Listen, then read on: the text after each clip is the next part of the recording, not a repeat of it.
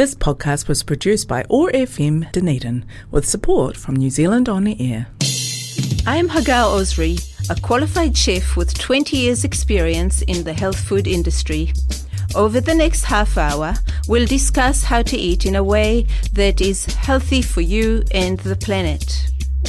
Interviews, featured recipes, cafe reviews, food politics, your questions and more. Welcome to Sustainable Gastronomy. This program is brought to you with the help of a DCC Waste Minimisation Grant, supporting love food, hate waste. Hello, everybody, and today I'm hosting a good friend and a Dunedin local called Stephen Parker. He's running a little bit late, so I'll play a few songs and hopefully he'll be here in a minute.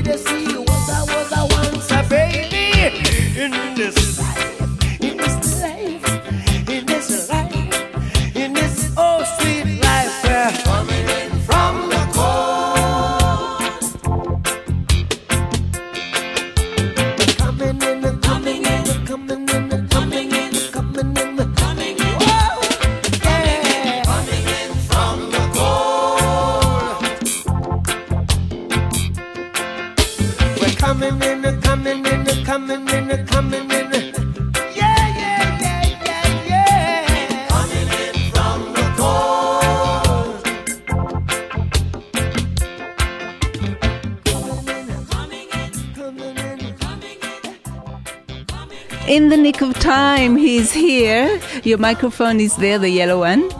Hello, Steve.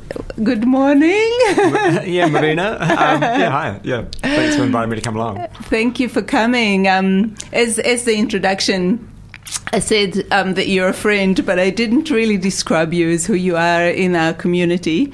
And I'll let you do that if that's okay.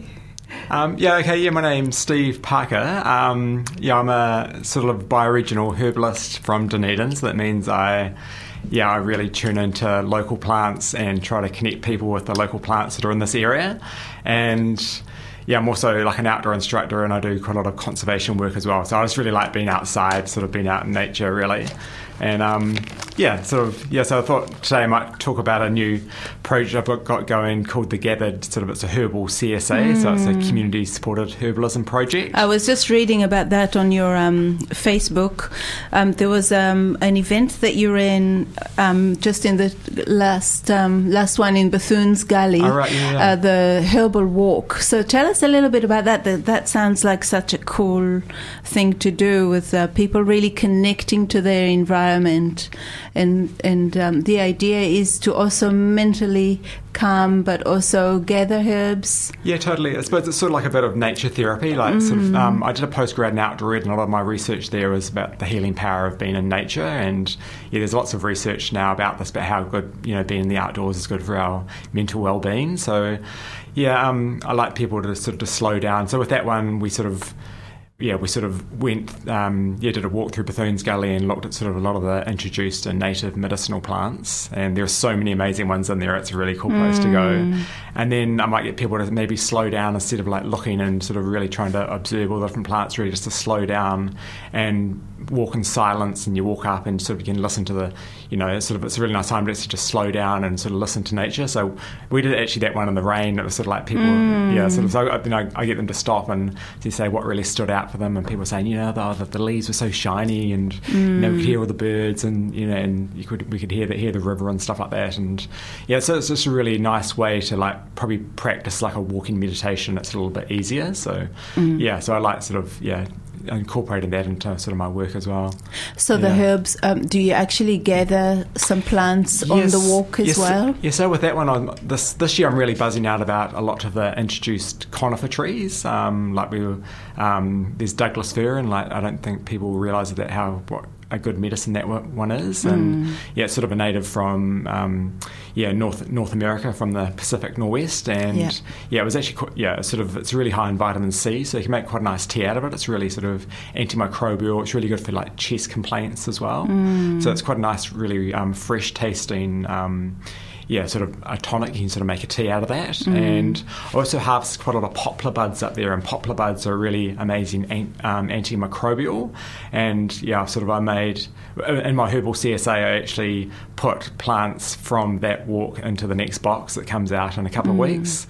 So I made a cough syrup out of the buds of the poplar buds, and they're really amazing. They smell amazing. It sort of smells like really beautiful propolis. So there's lots of plants out there. Then we've got our natives like Manuka and Kanuka and Koromiko, and there's just so many different ones up there. I really probably more tune into introduced plants. A lot of people would call invasive species, and sort of see them in a bit of a different light as allies, sort of here to help us. And that's a good approach. So let's rewind a little bit, because I think we plunged straight into your work. So tell us a little bit about your PhD qualification, what you researched, and also about your herbal qualification. Just a bit of background about your education, if that's okay. We moved down to Dunedin about 10 years ago. I was working as like an outdoor instructor at the Surrey Hillary Outdoor Pursuit Centre, and we had like a 1.5-year-old child, and then my partner was pregnant, and she said, right, I want to become a medical doctor. And like she was actually studying herbalism at the time, and I was like, okay, Dunedin's got good surf, we'll go down. So we've been in Dunedin for about 10 years, and we've been sort of on that journey of Ursula going through med school, and she's qualified as a medical doctor now, and sort of really into that lifestyle medicine. So it's really cool to see her do that. And then I came down and sort of picked up a bit of study. I was doing postgrad in outdoor ed, and then I sort of wrote about incorporating herbalism into outdoor ed programs. So that was sort of my passion, the sort of this sort of stuff. And then I got a really good mark for that, and they offered me a PhD scholarship. So that was really cool. And then I focused on sort of New Zealand men and yoga, and I was just really interested in about sort of how New Zealand men thrive. There's a lot of sort of talk about there was a lot of New Zealand men were committing suicide. We've got really horrific suicide rates in New Zealand. So I just wanted to maybe tell some stories about New Zealand men that had positive health, because I felt that side of the story wasn't being told. So I thought, who are the some of the most healthiest people I know? And I was thinking back to some yoga teachers I've had over the years. So I thought, I'll interview these guys and tell their stories. So a very unique PhD. Yeah, it was a really fun PhD. So I interviewed about 10 New Zealand men. I went back to my first yoga teacher in Golden Bay, and he's like this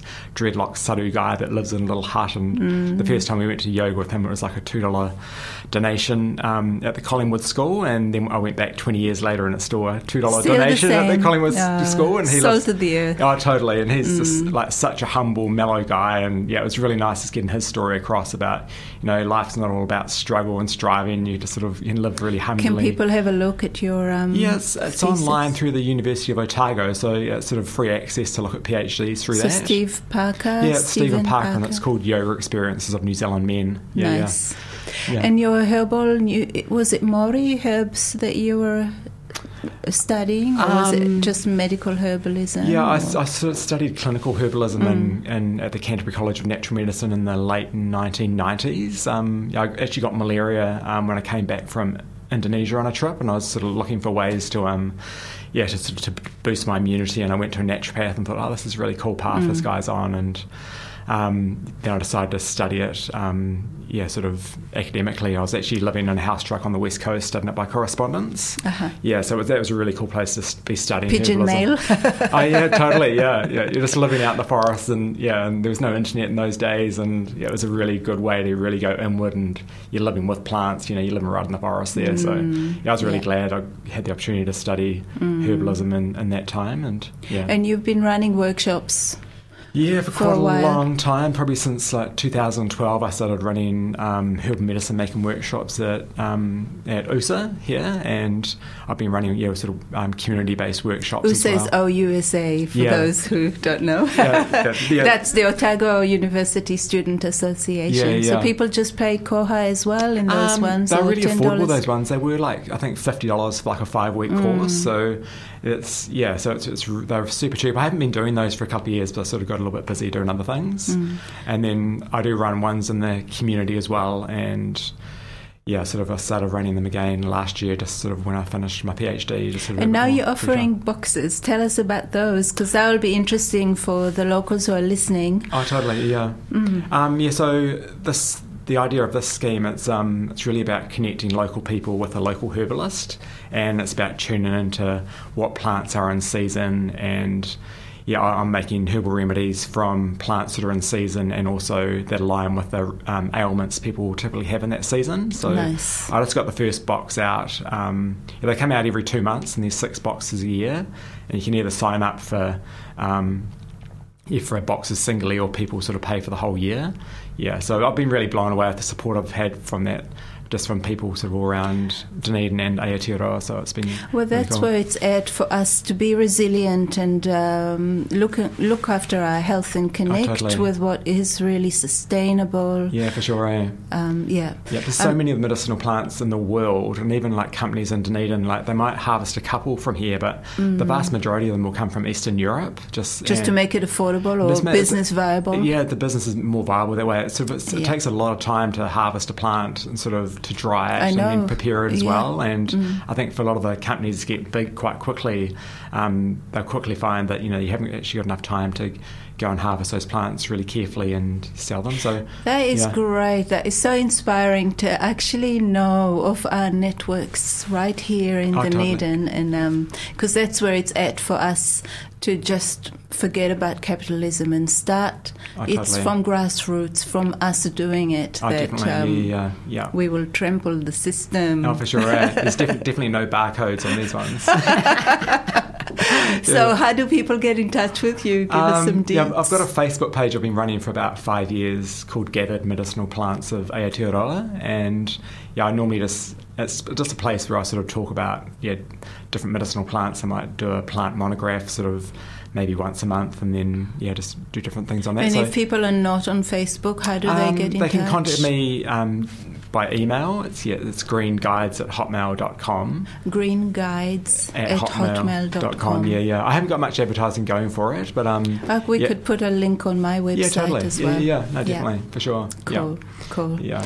Great. So then you get 6 boxes a year of gathered medicine. And sort of herbs. And each box is sort of quite different. So the one that just went out, I had like a roseberry, a rosehip shrub in it. It's sort of like a drinking vinegar with like rosehips are really high in vitamin C, and that was mixed with a little bit of local honey and apple cider vinegar. And then had another apple cider vinegar mineral tonic, and that was lots of wild greens. It was like nettles, puha, soaked in apple cider vinegar for quite a long time, so that can be a nice sort of salad dressing this time of year. And then I had a really good immunity elixir, and that was with wild harvested thyme. It was echinacea that had grown in Dunedin, and had some kumaraho, and kawakawa, and then that would help the COVID. Oh, totally. I'm not saying that. Yeah. I know. It's interesting you say that, because actually the sale of I think someone in England, like some football star's wife, was saying how pine needles are really good for COVID, and I think the sales of pine needle tea have gone up like 5,000% in England. So I wouldn't really recommend it, but just keeping your immune system strong. That's right. That's what I'm really into, and just sort of pretty simple, nourishing food. And it's great using herbal medicine in your food rather than thinking that you should take it as a medicine in a spoonful. So putting it as a dressing is a great for sure. Concept. Totally. I use a lot of fresh herbs in my food, just lots of oregano and parsley and coriander that I grow. And usually when people talk to me about food, I say, do you have a garden? Do you grow greens and eat greens every day? Oh, totally, for sure. So there's medicine right there. Oh, no, definitely, And Dunedin's a really good place for growing things like kale and silverbeet. That's right. And coriander doesn't go to seed, not ever. The benefits of a cold climate. There's always a good thing. Great. So tell us a little bit about those walks, because they're really interesting. I'm going to try to connect. I try to do them on sort of like seasonal transitions, like sort of that one we had was on winter solstice, and so the next one will be probably around spring equinox. And then I'll be doing one sort of before summer solstice as well. And if you want to know more about them, maybe just give me an email. I'll probably have like 4 or 5 of those coming up in the next 4 or 5 months. Because you've got a really like that mix of mindfulness, yoga, meditation. Totally. For sure. And the physical side of the herbs. Totally. And that's where your study is at. So talk to us a little bit about that. Mix of the two, the mind and the matter, the way we can heal, using herbs and medicine as well as meditation and calming the mind and connecting to nature. Totally, I think one of the big things about herbalism, for me anyway, it's sort of half of the healing is going out and, harvesting, connecting with a plant, like slowing down. And I really like a lot of the teachings from Te Ao Māori in that way, where sort of you introduce yourself to a plant before you harvest, and if you'd say a karakia, if you don't know a karakia, the least you can say is thanks, and then you'll sort of harvest mindfully and only harvest sort of as much as you need. And sort of it is just a really nice way of being in the world, where you go and sort of you meet these plants and you look at them in a different way. Because quite often a lot of the plants people think, weed, weed, and they're sort of, they're sprayed. But sort of if you have a different relationship with a plant, you realise, maybe it's here for some sort of reason. We've got lots of horehound. That's a really amazing. Really amazing expectorant sort of, it's really good for releasing phlegm in the chest, and there was a big move like 2 years ago to try to eradicate that from the Mackenzie country in central Otago, because it's got these really small burrs that get in the wool of sheep. It makes sort of the sheep wool not as valuable. Not as valuable, and I think some herbalists, and I was sort of one of those herbalists saying, this plant's actually really valuable for herbalists as well, and they make beer out of horehound. They make horehound sort of beer as well. It's really quite a bitter. So there's a bit of a tension sort of, and I suppose with a lot of invasive plants, like people just see them, that they want to sort of get rid of them, and but I think maybe sort of sometimes it's worth slowing down, and if you are harvesting them, I suppose you are sort of the way I harvest, I don't want to eradicate all the invasive species. Like some people would be completely shocked by you're bringing in reverence and ancient knowledge. Oh, totally, for sure. And it's about connecting to your cultural roots as well. Like sort of as a Pākehā, sometimes I know.